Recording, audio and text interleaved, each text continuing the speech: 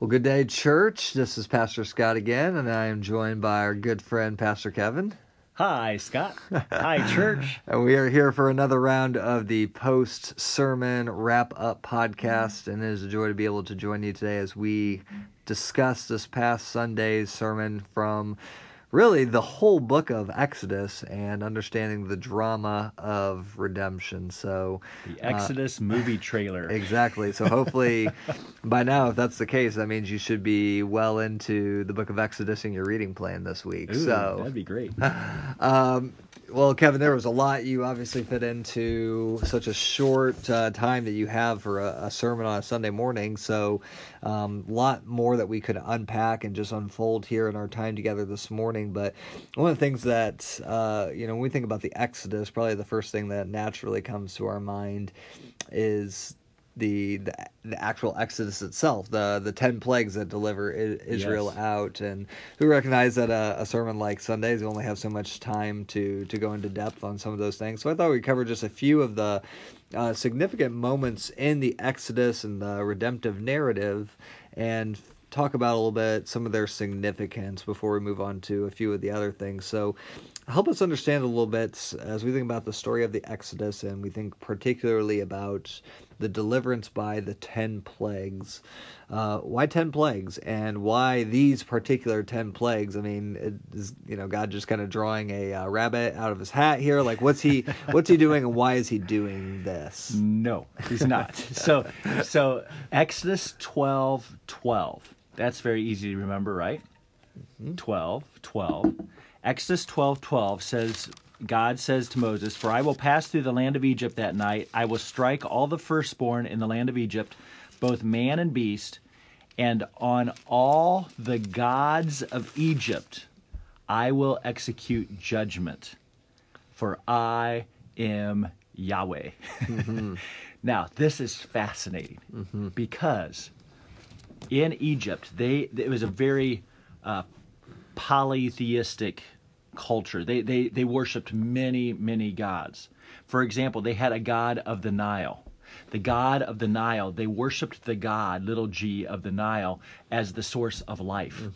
They worshipped several different gods of the sun that they worshipped for light and life. They had a fertility god in the shape of a cow that they worshipped for fertility. They had a Pharaoh himself was considered divine as the ruler of the people and the god, little g, of the Egyptians.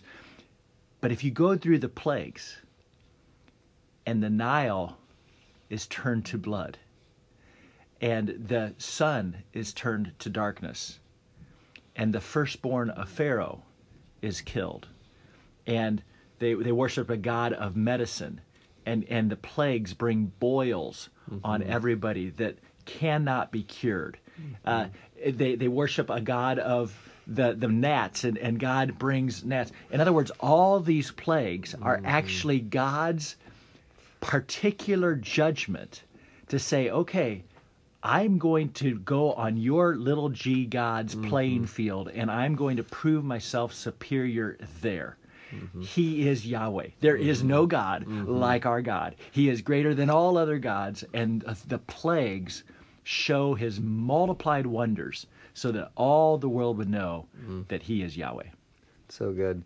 Yeah, it's one of those things you don't really think about naturally, but yeah, how these all become a judgment really against these supposed gods that the Egyptians worshipped, and really showing that there are no other gods. He is the only one. It almost reminds me of Elijah and the battle with the prophets of Baal on Mount Carmel. Yeah, So it's and he does it all to, as you said, establish his name and his glory. Now, that 10th plague is a really significant one. So we have the death of the firstborn, and one of the things that you brought out on Sunday was so significant was this idea of separation, that what was happening to the Egyptians was not happening with the Israelites. Now, what's fascinating is with that one, it seemed like there was a risk that one could have happened to the Israelites had they not partaken in what God called the Passover. So Yeah. talk to us about the Passover and its significance here, but also then in the larger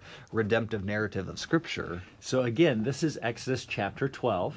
I don't know why I didn't spend more time on I know, Exodus right? chapter 12 on Sunday. This is why a post-sermon wrap-up podcast exists. But chapter 12 introduces us to this concept of the Passover, which becomes a memorial feast on an annual basis as a remembrance of their deliverance out of Egypt. But in the Passover, right, just a reminder what this is, every family was to take a young lamb, a young lamb. Hopefully not a man.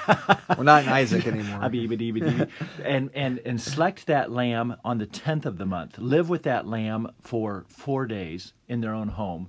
And on the 14th of the month, slay that unblemished lamb with no broken bones, so that they could apply the blood of that lamb over the doorpost, over the entryway of their home, so that the death angel would pass over and not strike the firstborn of that house dead in the final plague of judgment. Now, what's fascinating about this is there are so many parallels now then to our salvation through Christ. In fact, 1 Corinthians chapter 5, verse 7 says, if my Bible can get there, 1 Corinthians 5:7 says, in fact, I'll start in verse 6, your boasting is not good. Do you not know that a little leaven's the whole lump? That leaven kind of reminds us of the wilderness wandering. He says, verse 7, cleanse out the old leaven that you may be a new lump. In other words, cleanse out your sin, loved ones, as you are really unleavened because God has made you righteous. For Christ, our Passover lamb, has been sacrificed. 1 Corinthians chapter 5, verse 7 explicitly says Jesus, the Messiah, is our Passover lamb. So now all who believe and by faith take Christ as their Savior, his blood washes over us and shelters us from the judgment that our sin deserves.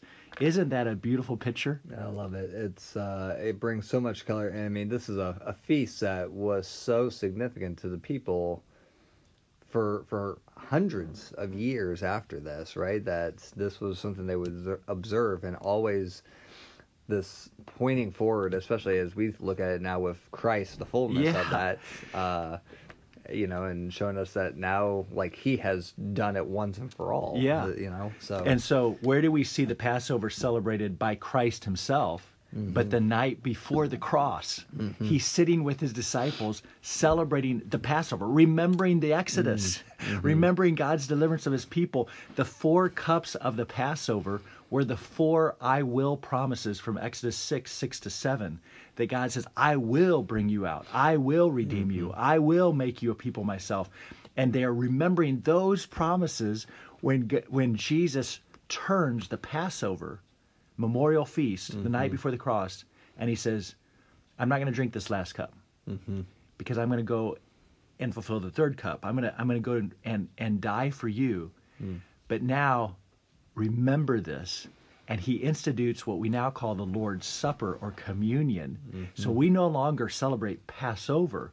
We celebrate the Lord's Supper, where we proclaim the Lord's death until he comes, and we remember how he died to cover our sins and bring us out of slavery to sin. That is an amazing thing. So now the Passover and the night of this very first Passover, as we know, this is pretty much figuratively speaking, this is the straw that breaks the camel's back for Pharaoh. So before this, we see this stubbornness, this hard-heartedness that will not let the people go until he loses his own son and eventually gives them the freedom to go. And we know he changes his mind later and pursues them, but this is really what sets in motion the people actually starting to leave the land here. Now, just alluded to it there, before this, Pharaoh was very hard-hardened. So you spent a good deal of time talking in this sermon about that real balance between understanding Pharaoh's responsibility for his sin and yet also God's sovereignty over it, because we see in certain places where it seems like, well, Pharaoh's hardening his heart. Well, God's hardening his heart. So what's going on there, and how do we best reconcile those two truths together? Yeah, the reconciliation of man's responsibility and God's sovereignty is a question that has plagued, well-meaning Bible students for many, many generations.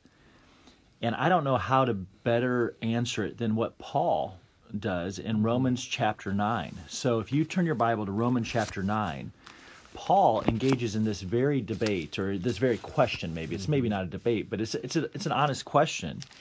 And he says in verse 14 of chapter 9, what shall we say then? Is there injustice on God's part?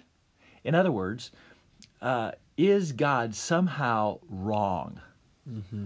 Is his character somehow stained or tainted by how he claims to be the ultimate cause for man's responsible sin?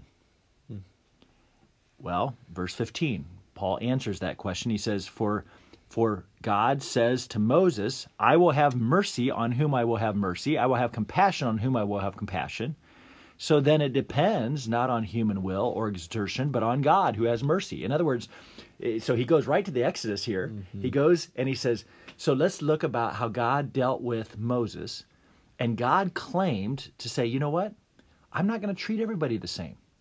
Some people I'm going to give mercy to, and I'm going to give mercy to who I want to give mercy to, and I'm going to have compassion on who I want to have compassion on, so that it's not about what people are doing. It's not about their decision. It's not about their will. It's not about their efforts. It's all about God and his electing mercy. And then verse 17 says very explicitly, Romans 9, for the scripture says to Pharaoh, for this purpose I have raised you up, that I might show my power in you, and that my name might be proclaimed through all the earth. That's a quote from Exodus 9. So then, God has mercy on whomever he wills, and he hardens whomever he wills. Now, there's an objector in Romans 9 that comes back in verse 19. It says, well, you will say to me then, why does God still find fault? How can God hold us accountable for sin that he's claiming ultimate responsibility for, right? Who can resist God's will? And the answer that Paul gives in verse 20, who are you, O man, to answer back to God? In other words, friends, and I know this is hard, but we have to reckon with the reality that we are not God. And if there is a God, and I believe there is, and he has chosen to reveal himself to us, and I believe he has through his word and through the person of Jesus, we must receive God as he has revealed himself to be. We must not remake God in our own image. We must understand God is the potter. We are the clay. And God's glory is the supreme satisfaction of our soul.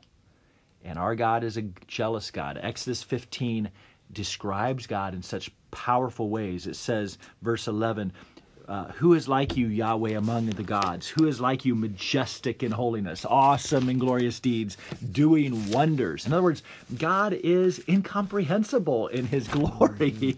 Verse 18, Yahweh will reign forever and ever.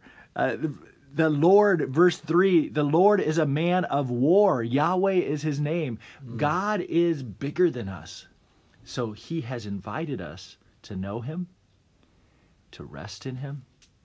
He has poured out his mercy upon us. And we must not question, but we must believe and fear him and rejoice in his presence.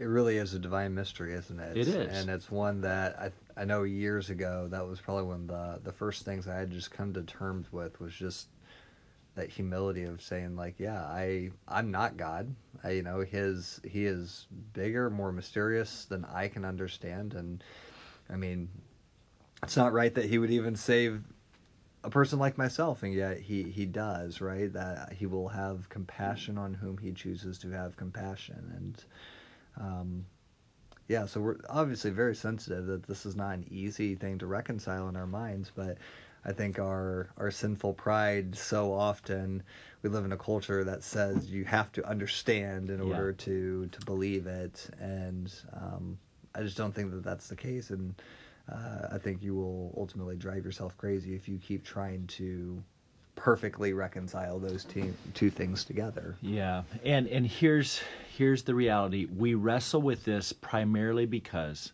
we minimize the extent of our sin. If you rightly understand your own sinfulness of sin, you rightly understand how sinful we are and what we actually deserve from God, these questions go away. Frankly, these are these questions about God's sovereignty are questions that come from affluent, privileged people who are used to being served. But when you understand that we deserve nothing but judgment and eternal condemnation and separation, we deserve death because of our own sin, then it's marvelous. It's marvelous to understand there's a God who's sovereign enough to yet show mercy. He is a good God. No one ever goes to hell apart from their own deserving. But God is merciful that some of us, those who have been given the grace to believe on Jesus Christ, will be forever in his presence. That's an amazing thing.